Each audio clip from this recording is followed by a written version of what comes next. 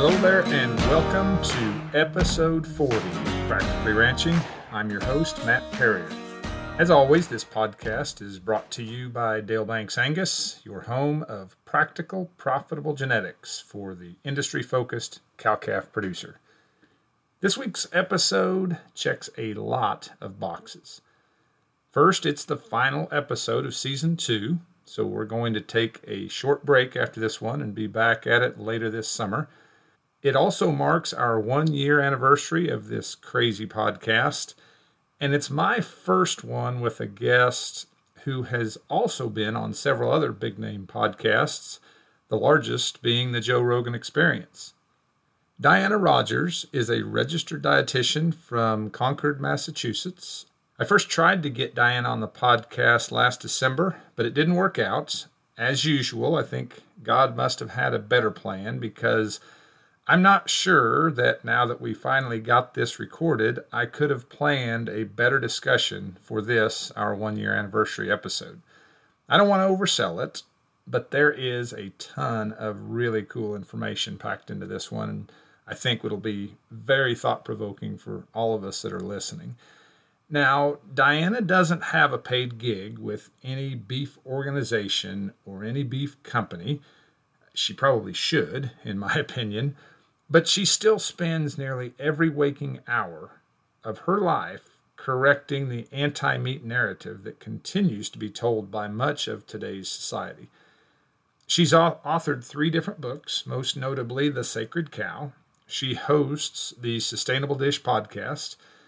Plus, she founded the Global Food Justice Alliance. This alliance has quite a mission statement, and that is to advocate for the right of all people to choose nutrient-dense foods such as meat, milk, and eggs, which are critical for nutritious, environmentally sustainable, and equitable food systems that can sustain both human life and the planet. It's a mouthful, but it says a lot. Diana is an advocate. She's an activist. She has a lot of insight, a lot of knowledge, and a lot of educated opinions on food and nutrition. As I read her book, a few of her opinions on production systems in the beef industry were a bit non-traditional. I haven't watched the film, but as Diana indicates in this podcast, it focuses even more on those regenerative and forage-based beef industry issues. But don't let her regenerative leanings, of which I hold quite a few myself, don't let those get in the way of the overall message. And that is, we must come together as an industry, as individual beef producers, and share the reasons that red meat should be part of a climate-friendly, healthy, nutrient-dense diet. I asked Diana on this podcast why she does all this, and you'll hear her answer, but I love it, and I think it bears repeating. She said it's the right thing to do, and nobody else is doing it. Now, yes, we do a lot through our beef checkoff, and we do a lot through our own advocacy efforts, but this is a person, this is a lady who, yes, has worked on farms through her life, but probably has a little different perspective than a lot of us cowboys and cowgirls from the hills. And I'm a sucker for anyone with this kind of passion and dedication to principle. Now, as she mentioned in my conversation after the podcast, off air, she's still got to pay the bills. So I'm putting a bunch of her links in the show notes on this episode. Check them out, and if you feel so inclined, buy or download the Sacred Cow book. Support her work with the Global Food Justice Alliance by either following their social media or even supporting this alliance financially. But most importantly, use the information that Diana has made available and help us all spread the good news of nutritious, climate-friendly beef to the world. So, are you in Boston now, or where are you coming from as we speak? Yep, I live outside of Boston. Good. In Concord, Massachusetts. Good. Well, it's a long ways from the Flint Hills of Kansas, but the one time that we did get to meet was in Wichita back in December, I guess. You spoke at the Kansas Livestock Association convention and told us a little bit about your work there, but I guess I'd just as soon get right into it and not just tell us what you do on a daily basis, but give us the why you do some of the things. And by the time that folks are hearing this, I will have put an intro together and talked about the book or two or three that you've written and the podcast that you do and all the speaking that you do and activism that you do. But I'll let you tell them firsthand. And then, like I said, let's get into the whys too. Yeah, sure. So I grew up with undiagnosed celiac disease. So for your listeners who don't know what that is, it's an autoimmune condition where your body starts attacking your own intestines when you eat gluten, which is found in wheat products. And so I didn't know that that was what was going on with me and making me so sick until I was in my mid-20s. So as a kid, I was quite malnourished. Basically, everything I ate just went straight through me. And at the same time, I also started working on some farms. They were vegetable farms at the time. Through high school and through college, summertime, I just loved being outside. I was a horseback rider, so I loved animals and just anything I could do to be outside and producing food, which again, at the time was vegetables. And it slowly grew into me wanting to learn more about nutrition just to fix what was going on with myself and to feed my family better. And so I first studied at the Nutritional Therapy Association, which is sort of a alternative nutrition program, very focused on the work of Weston A. Price, which some of your listeners might know about. But the idea is, let's eat how our ancestors ate. And it's very focused on not eating ultra processed foods, eating lots of animal source, proteins and fats and organic vegetables and things like that. It started really fixing things. And then I got more interested in nutrition, read a book called The Paleo Solution, which had just come out in 2010. And decided to try this paleo diet. So went even further back to, not just, 100 or 200 years ago, but like way back to hunter-gatherer times. And for me, it just fixed everything. I mean, it was not only gluten-free, but also just really nutritious. Again, lots of animal source foods, but kind of really cut out a lot of those grains and excess carbohydrates that were really making me not feel good, and just focused on vegetables and meat. And at the time I was living on a working organic farm. I was married to a farmer, and, that's what we were raising on the farm too. It started out as a vegetable farm. And then we realized, you can either compost that gigantic zucchini or you could feed it to a chicken and turn it into eggs. And so we got chickens, we got pigs, we got sheep. And every year for Christmas, I would actually give him a new livestock book, hoping that he would, that year get some goats or whatever. And so, I decided to dive deeper into nutrition to become a registered dietitian so that I could work more with the medical community and take health insurance and just, seem a little more legitimate than just a nutritionist, which pretty much anyone can call themselves. And, as I was doing the traditional dietetics program, which is, there's a lot of things that I philosophically have issues with typical dietitians and what we're trained to say. But in particular, there was, not only was processed food okay, but this idea that, eating less meat is, better for the environment, better for health, and something that we, should encourage our clients to do. But yet, diets that push away ultra processed food are not okay. And, as I'm living on this farm where we're like a closed system, we're like producing all our own fertility and, growing the healthiest food possible. It just wasn't making any sense to me how, this type of food that is, providing great nutrition and, fertility for the soil, why that's so bad for the environment, right? So I decided to get more into the space of why livestock production can be done in a sustainable way and why eating meat is also a very healthy thing to do. And unfortunately, there just are no other people that are tackling this from the nutrition and sustainability side. So there are, a lot of sustainability advocates pushing for livestock production. There are a lot of nutritionists that are pushing for animal source foods, but they really need to be married together, because we have to look at both of them at the same time, and then we have to look at ethics, and so that's what drove me to write the book Sacred Cow, to produce the film Sacred Cow, and to do the work that I do today. Well, and so much of what you are doing today, if it is being done, it's being done by folks like a cattlemen's organization, or the pork producers, or the poultry producers, or someone else who, by admission, has a very jaded perspective. We have a reason that we want to see the findings come out that meat and livestock can fit as part of a healthy, heart healthy even diet. Livestock can be part of the actual challenges to fix climate change and so many things like that. But here you are coming at it from, like you said, as a dietitian.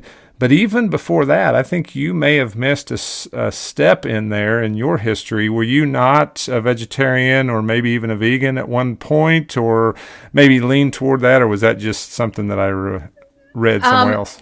Yeah, in college, I definitely tried to be a mostly vegetarian. I was eating a lot of lentils and deep fried tofu when I would order Chinese food, things like that. But I was always so hungry that it never really worked for me, and it made me feel so bad. But interestingly, in my film Sacred Cow, every single nutrition expert that was featured in that film was either a vegan or vegetarian before they went back to eating meat. So a lot of my colleagues have been there.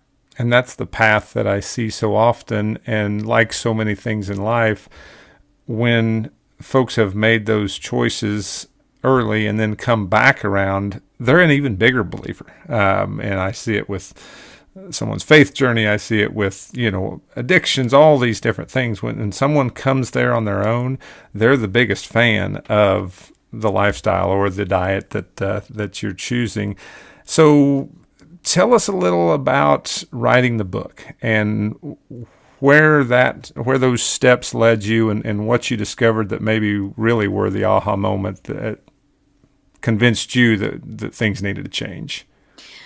Yeah, so I had written a couple of cookbooks on, one was Paleo Lunches and Breakfast on the Go, which was just like your easy paleo kind of just nutrition focused cookbook that a publisher actually approached me wanting someone to write it. The second one I wrote was called The Homegrown Paleo Cookbook, and it was actually a homesteading book, how to grow it, how to cook it kind of book. But I was really dying to write Sacred Cow for the longest time. I didn't have the name Sacred Cow. It was a bunch of different names before we settled on the word Sacred Cow. And I approached Rob Wolf, who is the person who wrote the Paleo Solution back in 2010 is when it came out. And he and I became friends. We both came to nutrition from a similar place. He also has some health, pretty serious health reasons why he can't eat a grain heavy, ultra processed food heavy diet. And I kept pushing him to write this book, and he kept saying, it's not time yet. It's not time yet. Nobody really is caring about sustainability. And so, we would go to these conferences, these nutrition conferences, and there'd be 5 people in the room caring about sustainability. Everyone else just wanted 6-pack abs and, to optimize how they look naked, and there's just this was not my goal for anyone ever. And so, but slowly we got more of a following in the sustainability field. We started, learning more about regenerative ag and, started visiting farms, started getting more involved in the ag world and the livestock world.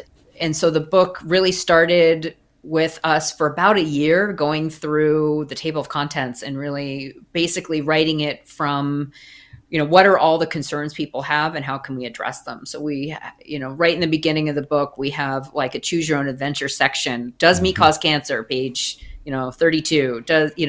What about meat and heart disease? What about greenhouse gases? What about livestock use too much water, too much land? We kind of took all of the questions, laid them out in a way that made the most sense. A lot of people approach this from an ethical perspective. A lot of people approach this from an environmental perspective.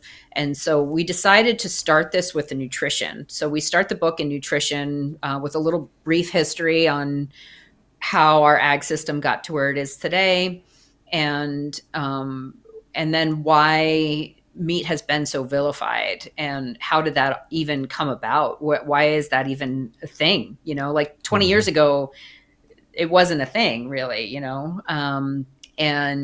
And so we nutritionally, there is no better food for humans than animal sourced foods, whether that's milk, dairy, other dairy products, eggs, fish, or beef. And as long as someone's getting a pretty decent amount of animal source foods in their diet, they can pretty much get by. The more the better in most cases, unless someone's like completely overeating calories.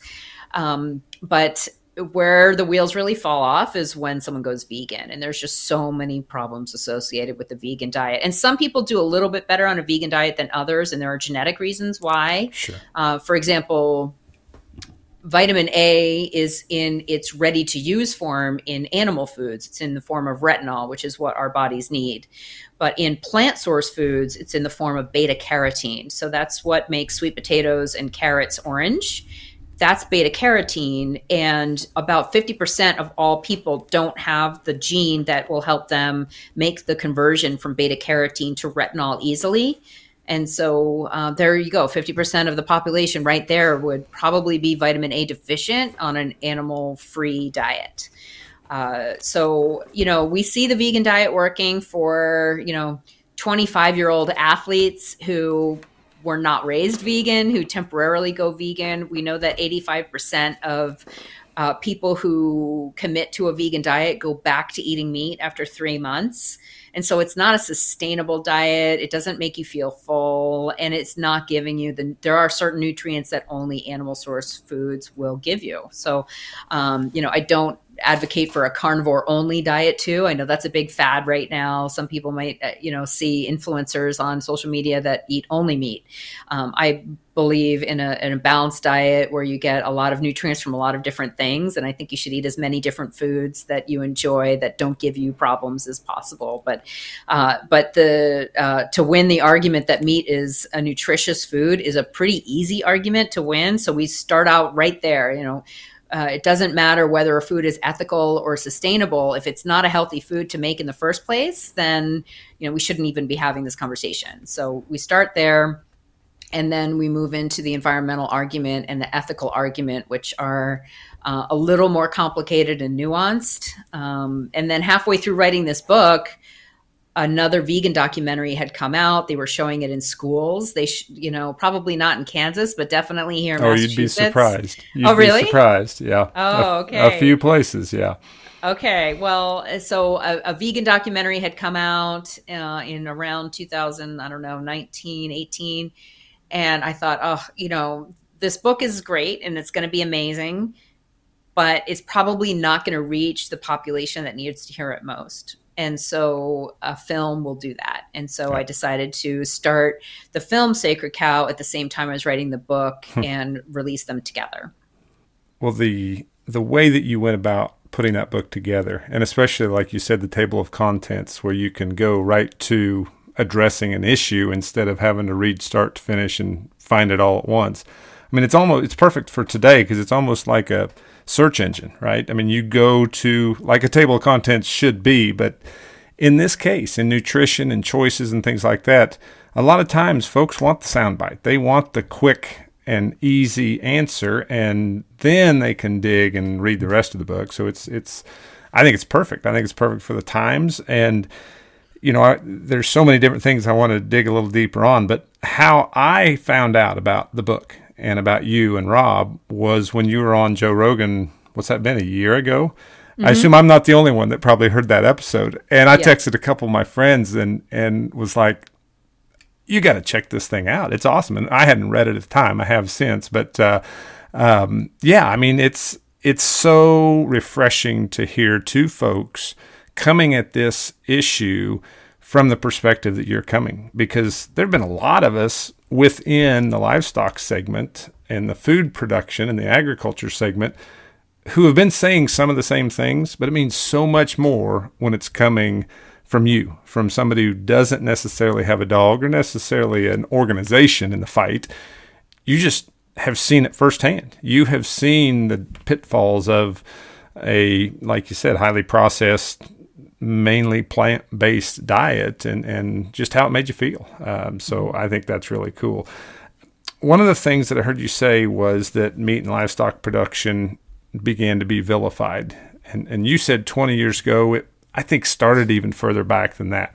What did you see? What was the first, if there was a watershed moment, what happened that started that process, and then what has happened since, and why have we seen that? Well, I mean, so animal source foods, as you know, and many of your listeners know, livestock have been demonized for a while now. Sure. It's wrong to kill beautiful animals, and the animal rights movement have been pushing the sort of ethical "it's wrong" idea for a very long time, and it actually started in the United States. It started back with the Seventh-day Adventist Church.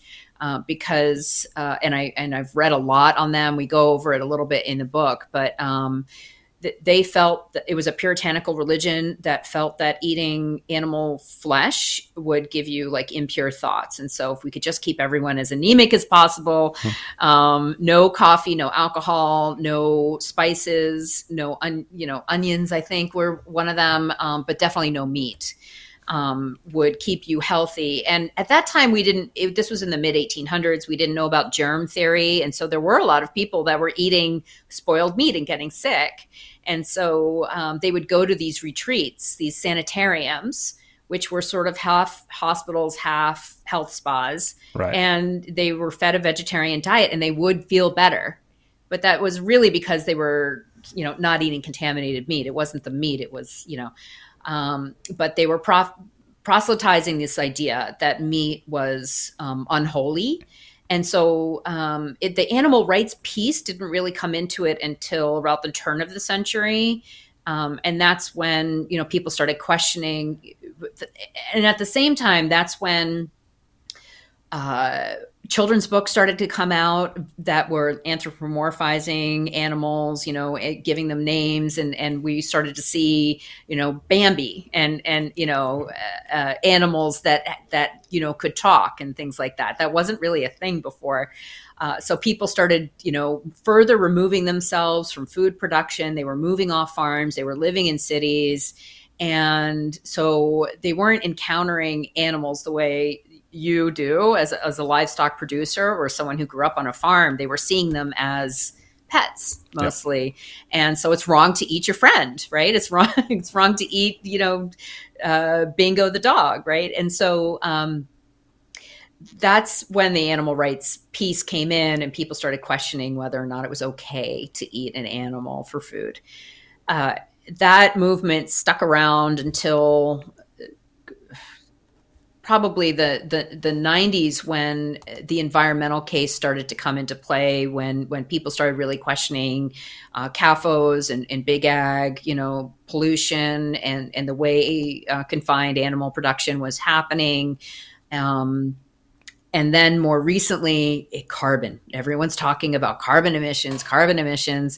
And that's really the alt meat folks who are, making claims that their food is, they can't really make any nutrition claims. So they stay away from that because they can't win on nutrition. But they make these claims that, no animal has to die and we have less carbon emissions, which interestingly, just last week, a study came out of UC Davis showing that lab meat is 4 to 25 times more carbon emissions than beef production. So They can't even win on that. But this is the promise. This is how they're getting all their funding. And they're promising, they own the IP, they own, the intellectual property to the production. It's an energy intensive process that uses monocrops that are, produced. and taking this stuff into a factory to make meat when you can just use a grazing animal on grass, directly converting solar energy into meat. So I predict that this whole bubble, just like Beyond Meat is about to go bankrupt, but the whole lab meat is a bubble that's going to burst pretty soon. And that's really what has been driving the conversation, and why everyone is so obsessed with this, what I call carbon tunnel vision. It's largely driven by the folks who are trying to make a profit at lab meat, trying to deflect the negative energy from fossil fuels and from processed food into, just focusing on meat, when, there are so many other aspects to what makes any kind of ag system sustainable, right? There's water cycles, there's biodiversity, there's like entire ecosystem function. There's all of those things, which, can't be won by the lab meat folks. They can only pretend to win on carbon emissions. Well, and that's the tough thing when we get to talking about really any of these discussions, whether it's nutrition or environmental issues or anything else. For every decision we make, for every change we make that we somehow are convinced or convince ourselves that is for the better, there are going to be consequences, quite often unintended consequences, but that may be worse than what it was that we came from and that we started with. And that's anytime we start talking about these mammoth changes to food production, diet, health, whatever the case may be, just because whoever decides that they don't like a certain thing and we're going to migrate to that, the question is, then what? What have we improved? Because quite often it's even worse. We saw it with margarine and butter. We realized that margarine wasn't as good, and butter, the real thing, butter, was actually probably not as bad and maybe even good, right? And we'll see that again with meat too. Well, and I'm just old enough, or at least I hear my parents talk about when this high fructose corn syrup was a big step in the right direction, supposedly, because it was better for you than cane sugar. And, now today it's just the opposite. I mean, a lot of these products that we think have been improved upon, actually, Mother Nature and God had it pegged pretty well in its original form. Yeah. So you've talked, I think, I've heard you talk about some of the research that was done on the inclusion of beef in a heart-healthy diet, and reaching all the way back to the initial work that may have been done. Was it Ansel Keys, I believe, that did some of the research? Was that, and maybe it was Rob that talked about this, but that, I think, was one of those watershed moments that made me really go, okay, there's something more at work here than just a researcher trying to improve human health. There's a reason and a rationale. I mean, what part did that play in it? And I guess for those that may not have heard your podcast with Rogan and some of these things, walk us back through that and how much you think that had to do with some of these thoughts that we can't eat red meat and still have a heart-healthy diet. Yeah, so there was a lot of things happening at the time. There was Earl Butz was coming into power, and so there was like this convergence during this time when ag was getting bigger, get out, right? So there was that happening. We had a president that had a heart attack, and then we have this guy who is going around telling people that saturated fat is the cause of heart disease.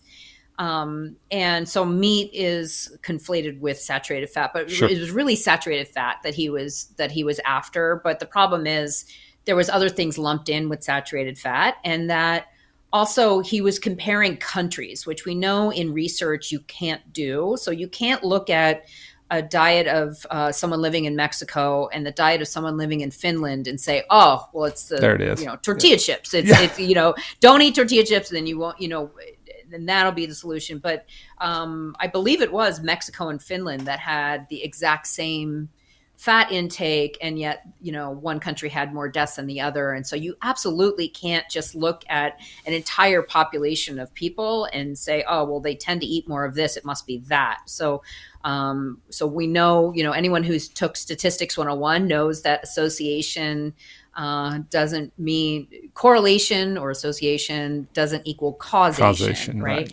So in nutrition research, it's really difficult to look at someone's diet and pinpoint one. It's actually impossible. You can't do it unless you have them locked in a metabolic ward and you're feeding everyone exactly the same food with only one difference. One group gets, let's say, salt, and the other one doesn't. And then you can see what happens with salt or meat, for example. And so when we're looking at a typical vegetarian population versus a typical meat-eating population, they've done a lot of studies with Seventh-day Adventist groups, for example. So these folks also don't drink, they don't smoke, they have community, and they generally live healthier lifestyles than your typical tailgating, beer drinking dude who's going to football games and not moving around a lot. Yes, he's probably eating some hot dogs, but is that the same quality of meat that someone else might be eating? And is it really the hot dog that's the problem, or is it everything else that guy's doing, right? And so we know that when you look at people who shop at health food stores, so you take someone that shops at like a Whole Foods market, and you look at the folks who buy meat versus the people who don't buy meat, your typical health food shopper has a similar lifestyle. They're just a little more likely to work out more. They're a little less likely to smoke and drink as much. And they found absolutely no difference in longevity between those two populations, whether or not they ate meat or did not eat meat. So we know that when you adjust for all those lifestyle factors, there's no difference at all. And even in those studies that have found processed meat causes colorectal cancer, interestingly, in parts of Asia, processed meat is associated with healthier outcomes. So, Hong Kong, for example, has the longest lifespan and the highest meat consumption in the world. So what I know and what most people should know is that it has a lot more to do with income level, access to good health care, more time off from work, a less stressful life. These are the types of things that can predict longevity much better than whether or not someone is eating a McDonald's Happy Meal every night or, a vegetarian type diet. I mean, there's just too many different factors, but socioeconomic status and income are the biggest predictors of longevity there is. Well, I think I heard you speaking on your podcast, may have been a few weeks ago, a gentleman from the United Kingdom, Burroughs, I believe it was. Glenn Burroughs. Yes, that you were talking about when you are trying to convince folks to take on this anti-meat, anti-carnivore diet. It's almost this elitist aura that folks take on that you're evil just because you made that kind of a decision. And the fact of the matter is that not everybody can go to Whole Foods and buy enough of the high dollar stuff to get the nutrition that they need. And it's unfair, really. Yeah. So, I definitely like to point out that a vegan diet is a diet of privilege. Yep. That it is something that, your average person who's really struggling can't afford to do. They don't have the time to be grazing all day, to be preparing these elaborate meals. A lot of people don't have the education. I mean, you need a lot of supplements also to be on a vegan type diet. I personally don't care if someone chooses to be vegan for personal reasons. I have friends that are vegan. Sure. What I do care about are people who are then imposing their moral perspective on other people. And so that's where I have a big problem. So meat-free Mondays, vegan Fridays in public schools, that is absolutely not okay. Telling poor children, especially poor children. So in the New York City public school system, 70% of these kids are low income, 10% are homeless. And the mayor has mandated no meat on Fridays, in addition to they already don't have meat on Mondays. These kids are going home to food insecure households on the weekends. And now we are taking the most nutritious piece of that meal, even if it is a burger. People associate meat with burgers, therefore bad. Burger patties, even from McDonald's, are just ground meat, salt and pepper. That's it. They're not like pumped full of hormones and chemicals and all the kinds of things that a lot of health influencers like to tell people. That is the healthiest piece of that meal. So you tell a low-income kid that meat is bad for them, they're not going to go get a $20 sweet green kale and quinoa bowl. They're just going to get a Subway sandwich without the meat in it, right? That's not helping anybody out at all. They're losing out on iron and protein, B12, nutrients that they need for cognitive development. So that's what I try to push back against. And the kids that you referenced that are either homeless or going home to a place that they may not get a decent meal of any kind from Friday night till Monday morning.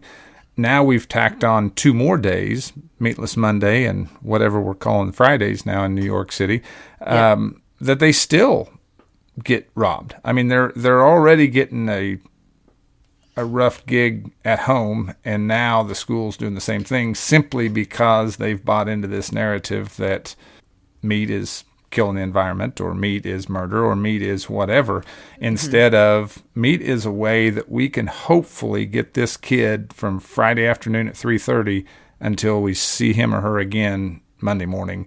And here we are, squib kicking it again. Yeah, and there's absolutely no science to back up any of that. So we have no evidence to show that pulling meat away from hungry kids will do them any good. It's also not going to make a dent in their carbon emissions. Mayor Adam, by the way, is also now partnering with American Express to track meat and dairy spending by New York City residents. And I know I believe it's in Australia now. I just heard that when you get your credit card bill, there's one credit card company that now is going to be letting you know what your emissions were. They're not taxing you yet, but that's not a far leap from what is currently. I actually just bought an airplane ticket, and they told me what my carbon emissions were, and they asked me to pay extra to offset my carbon emissions. And so, all these things are coming, and this over focus on just carbon emissions without looking at the big picture, without looking at, a pair of jeans is 90,000 gallons of water or something like that. Like, there are so many issues with modern living today. What were the carbon emissions of this laptop I'm talking at you from? Right. The battery, who dug the minerals for this battery in China or Afghanistan? So there are just a lot of issues. To be overly focused on meat and dairy, which again are the healthiest foods people can be eating, it's absolutely ridiculous. So we can agree on the utter craziness of all of the environmental situation, nutrition, health, assumptions, presumptions, and I don't know if we'll ever figure out exactly how or why we got here. But the fact of the matter is, if you are seeing this on your plane ticket and Australians are seeing it on their credit card bill, it's going to be here. It's going to be here before we know it, and it's probably going to be here for a while. How best, as the beef community, as agricultural producers in general, how do we best play in this new normal? We're doing some work. Dr. Frank Mitloehner at UC Davis and of course NCBA are doing things to try to benchmark what it is our emissions are, what it is beef's carbon footprint is.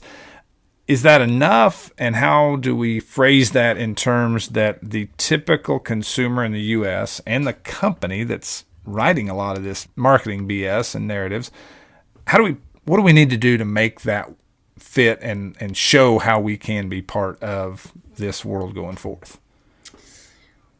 It's tricky. I can tell you what I'm doing. And, I can give you some thoughts. I think that the nutritional benefits of meat are underplayed still, and we need to do some work in there. And it's an easy argument to win.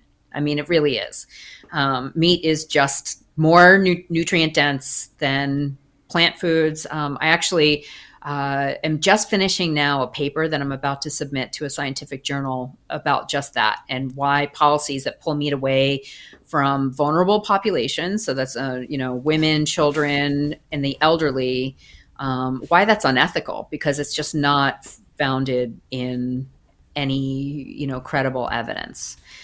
So we need more people out there who are unapologetic about the positive role meat and other animal source foods play to the human diet, and not only for these vulnerable populations, but also for people who are overweight and obese.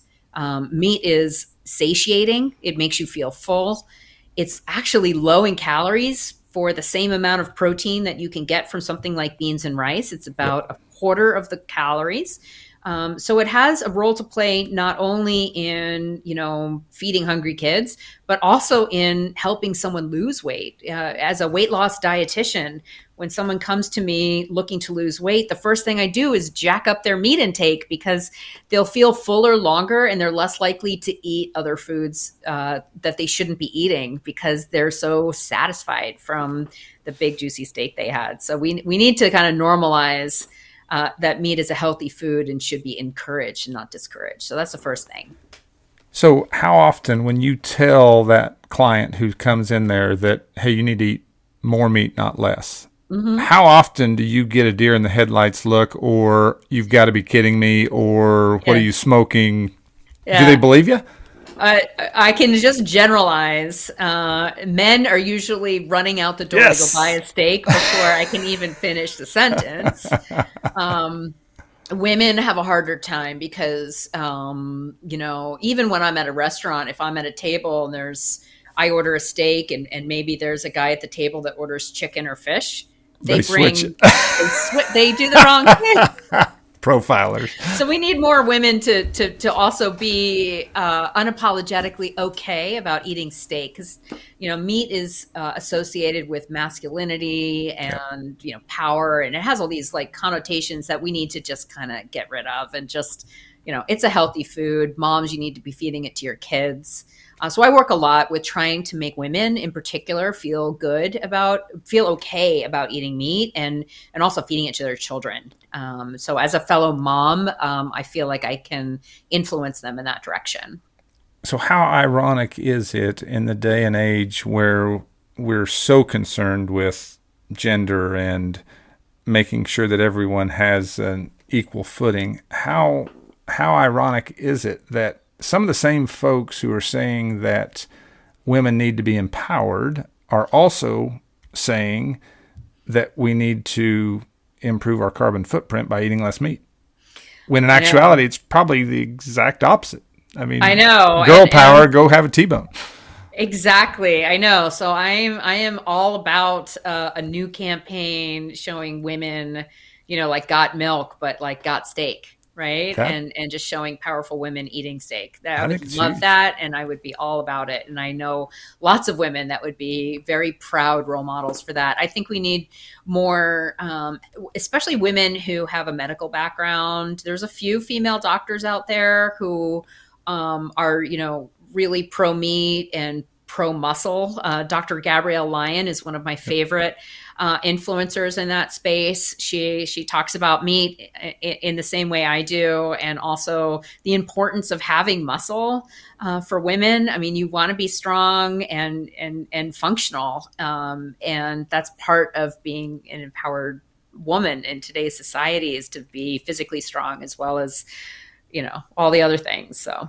Well, and I think there are more and more folks like yourself, whether it be in the nutrition community, whether it be in the medical community, and anybody who influences folks' decisions there, and even just the general personal trainers and life coaches. Mm-hmm. I've heard time and time again, just over the last 3 or 4 years, and maybe it's because of Sacred Cow. Maybe it's because finally someone else besides a bunch of cattlemen trying to talk people into the fact that not only is meat not bad for you, it's quite likely the thing that makes you all of the things that you wish you were. feel better, more satisfied, mentally more stable. You name it, go down the list. It can be the solution, not the problem.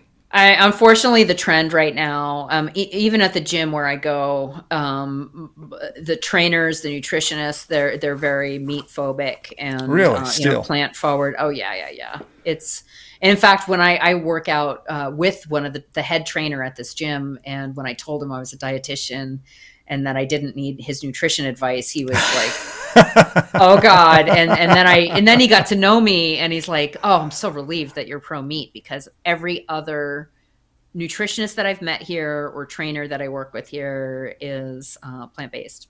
And so it's only growing in that world, the nutrition world, and the fitness world, that to go plant based is the virtuous way to go.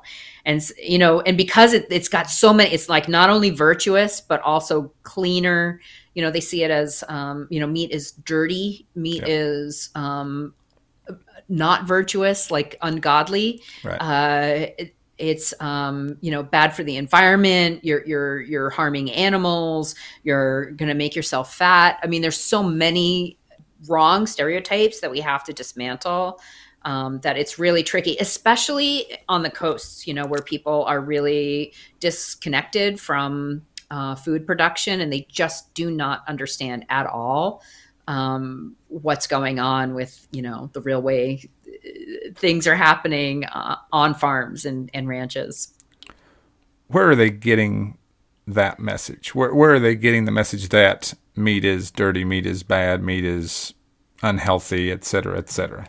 Yeah, I mean, it's celebrity culture, it's influencer culture, it's governments and politicians are doing it. I mean, Mayor Adams in New York City is a huge proponent of this. And, he's highly influenced by, there's a couple universities that are ideologically anti-meat. It's a really powerful narrative that not many people feel comfortable publicly pushing back against, because maybe they don't, like a lot of nutrition influencers don't want to wade into this because they're just going to get negative feedback. They don't know how to defend the environmental or the ethical piece. It's too much work. I mean, I spend a lot of time on social media every day pushing back, and, it's sort of my full-time job, and I could be making money and I'm not, because of what I'm saying, but it's the right thing to do and no one else is doing it. But, I could be selling supplements. I could be having a very successful skincare line. I could be doing all these other things that actually pull an income in that I'm not doing because of the work I do about this anti-meat narrative. So 2 questions for you. How are you getting up every morning and helping us defend our name? And really, let's quit playing defense and play offense. How are you getting up every morning and trying to improve people's health when they're being told by millions of others that what they're doing is actually making them healthy, even though it's not? And then why? And maybe it's why first and how second. Yeah. Well, why? Because I just have always done what I've thought is the right thing, whether or not it's the most profitable thing or the popular thing. And that's just my personality. I have limited time for one-on-one consults these days. So I turned Sacred Cow basically into a course called Sustainivore, and I'm able to reach a lot more people for less than the cost of a 1-hour consult with me. They can just take my course. They can learn about their personal nutrition and also how to push back against the anti-meat narrative just by taking this course, which gets them hours and hours and hours of content for, again, less than it would cost to talk to me for an hour. So there's that. And then I also have a nonprofit called the Global Food Justice Alliance, where people can join and they can support me, and part of their money goes to meat donations. I recently partnered with the NFL and am getting meat sticks to kids' backpacks to get them, Good for you. Especially, we just did something in Cincinnati where, these kids are on buses, for long time, hours and hours and hours. And these snacks that these kids are getting, these like these candies and gummy things. I mean, that's not real food. So we're getting them beef sticks, right into their backpacks. And I'm hoping to work with some more organizations in that way. It was great that the NFL reached out too, because, those are role models. Those strong role models that kids will listen to. I have another project that I'm percolating with Nick Offerman, who was the narrator of my film. And we're hoping to get that out to schools across the country. Nick is really passionate about farming and, people working the land and livestock. And, he's a funny guy on TV, but he's actually really passionate about all this stuff. And so we're hoping to, get this information out into all the classrooms of kids that can't, physically go visit a farm, because it's just not a reality for a lot of kids to be able to go to a farm, near them. So I'm hoping to do that through the nonprofit that I have. Well, that's just awesome. And especially, when you talk about kids not having that opportunity to see where their food comes from, and see not only where it comes from and how it comes to the grocery store, to the school food lunch line, but see the people that are doing it. That's usually the ticket, but it's impossible. It's physically impossible, especially as you talk about the coasts, which are the hotbed for the misinformation or disinformation or narrative that they are hearing that is very anti-ag, anti-meat, basically farmer.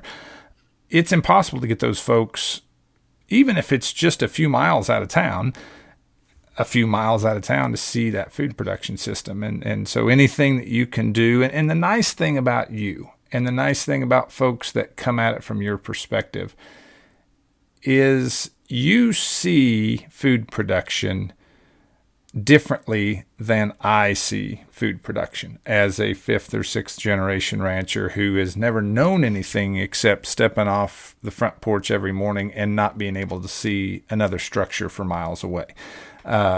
Starting before daylight and finishing after the sun goes down day after day, and being around the animals and cattle. This is normal to us. And for the other 98 or 9% of the population, they don't even realize this exists. So we're terrible. We always, every one of these podcasts, you're actually the 1-year anniversary of Practically Ranching. So congratulations. You're the biggest guest that we've had yet. And I think it's fitting that here we are at this anniversary. But nearly every podcast, somehow I weave into the discussion that ranchers need to tell our story. As good a storytellers as we are, we don't understand the folks that we're supposed to be talking to in the first place. You do, and I think that's part of it that makes you unique and makes the message that you're telling so powerful. Well, and I did spend 18 years living on working. Well, that's farm. true. Like, that's I can true. catch a chicken pretty fast. There you go. And see, I can't even do that, Diana. So you've got me one upped. But I can tell you that the suburb of Boston that I live in is incredibly wealthy. The children from the school where my kids go to school, my son is studying ag in college, but the school that they went to, these kids are going to be very powerful people moving forward in the world. Nobody eats meat in our town. Wow. They are all driving electric cars. They are all doing the best for the environment, so they think. And of course, they all want to live forever, and nobody eats meat. So it's very, very rare that I run into somebody who has ever been to a farm in my regular everyday life. And, I have a hard time relating actually to most people that I run into around here. And so my whole goal is just to shed light to people who are open-minded and interested. I tend not to do debates with vegans or really get into it, but when someone has an open ear, I will definitely chat with them. I've been to the United Nations Climate Change Conference in Egypt last November. And, because of the RD, the medical credential I have, I'm able to wiggle into spaces that most people can't. And anything your listeners can do to support the work I do, to buy my book or watch my film or join Global Food Justice Alliance, I would highly appreciate. Well, we will, and we will definitely list those if you want to click in the show notes. I think that the book, I haven't actually watched the film, but probably both should be required reading. You can download it and listen to it as you're feeding cattle or driving down the road or whatever else. You ought to jump in and narrate it yourself, because the auto narration. I've heard she is a little robotic. And I apologize about that. It's tough, but hey, that's our fault for trying to listen to a book on Audible instead of reading it like we should. But it's so refreshing, and I know I said it before, but it's so refreshing to hear it come from someone who, yes, has farmed, has grown crops, has done all of this, but as you said, also lives in suburban Boston, Massachusetts, that is amongst those who every day are saying that there's something wrong with what it is that farmers and ranchers do. And that's tough. That's tough for us to even relate to. And, the fact that you're out there fighting for us and telling that story is just, it's awesome. Yeah. I mean, it's so energizing to me to know that it's not just folks with a little dirt on their boots and a messed up hat trying to do it. And I should note that the book has a lot more nuance than the film. There was only so much I could tell in the film. It's very heavily skewed towards regen grazing, but I actually definitely see a place for feedlot finishing. I am not anti-feedlot by any means. There was just only so much time I had in the film to explain my case for meat in an hour, 20 minutes. But I do go into more detail in the book about, why feedlot finishing is actually a good use of resources as well.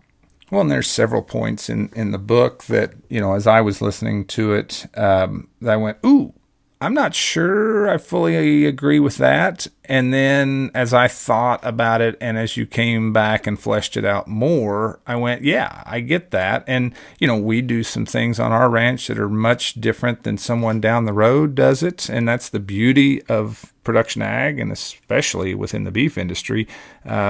If you haven't figured it out yet, we're a pretty independent bunch, and everybody gets to do things the way they see fit. And sometimes it's because that's the way their father, grandfather, grandmother did it. Sometimes it's because the resources that they're working with require a different set of management than what some may somewhere else. And I think the finishing phase and being able to feed those cattle for a relatively brief time a fairly concentrated diet and have them close enough that you can monitor health and wellness and everything else and get that, what I would call U.S. grain-finished beef taste and flavor. I think it makes a lot of sense. I think it makes efficient use of resources, things like that. But yeah, I mean, there are points, whether it be your book or someone else's, that not everybody within agriculture may say, yeah, that's exactly right.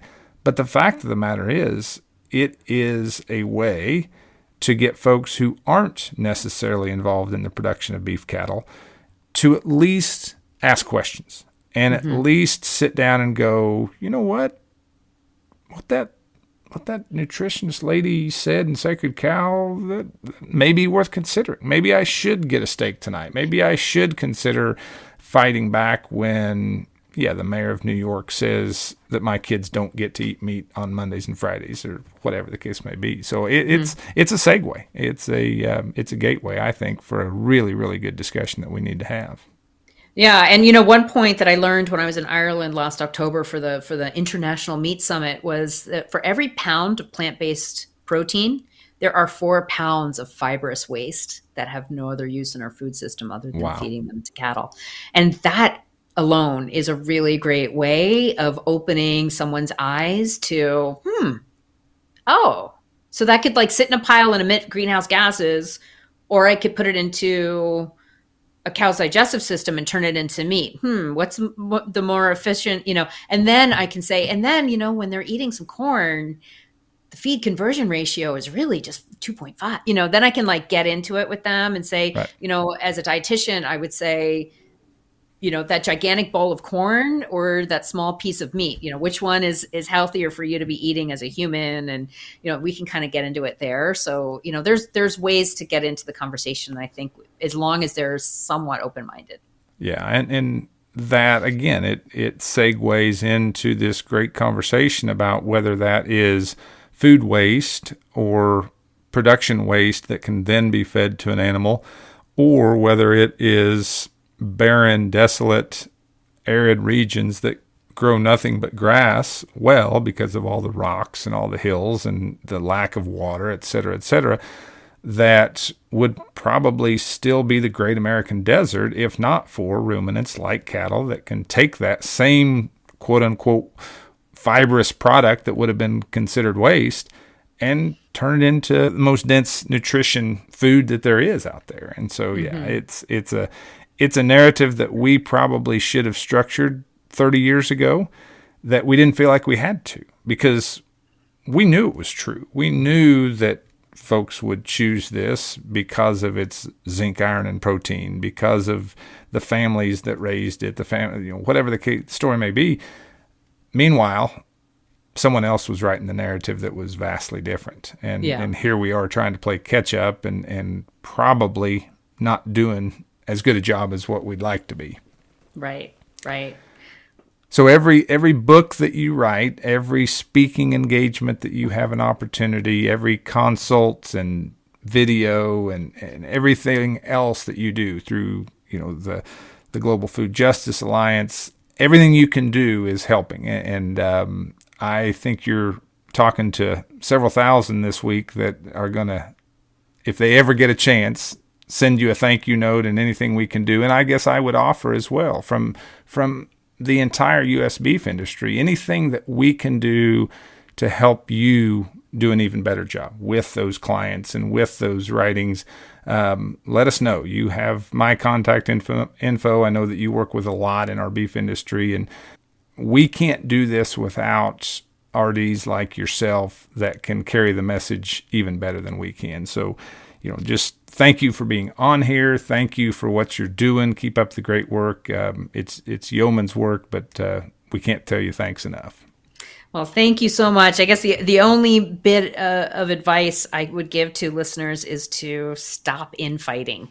I see so many arguments between producers, and everybody's right. Everyone's doing it better than the other guy up the street, and it doesn't help when we've got this huge plant-based narrative, this like David and Goliath situation, and it really sometimes feels that way. So, I try to be kind of meat Switzerland when it comes to production, and I can appreciate, that everyone's trying to do the right thing for their situation, and there's a lot of good work that's being done out there in a bunch of different ways, and I am, defender of meat.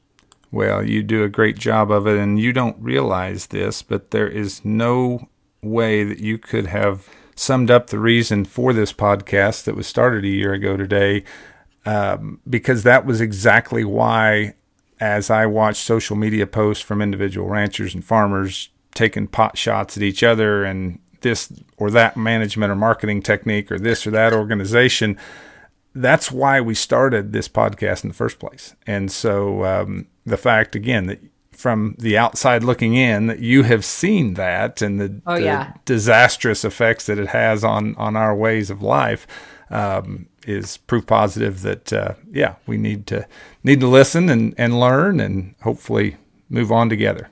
Yeah, sounds good. Well, thank you so much for being here, Diana. I appreciate it a bunch, and we'll look forward to helping out with your mission as any way we can. Thanks so much. Have a great afternoon. Thank you for having me on.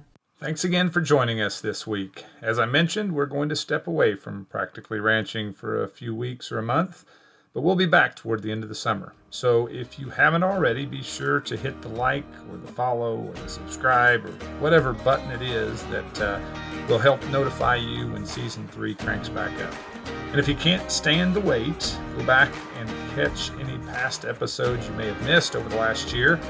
We look forward to visiting again soon. Thanks for listening and have a great summer.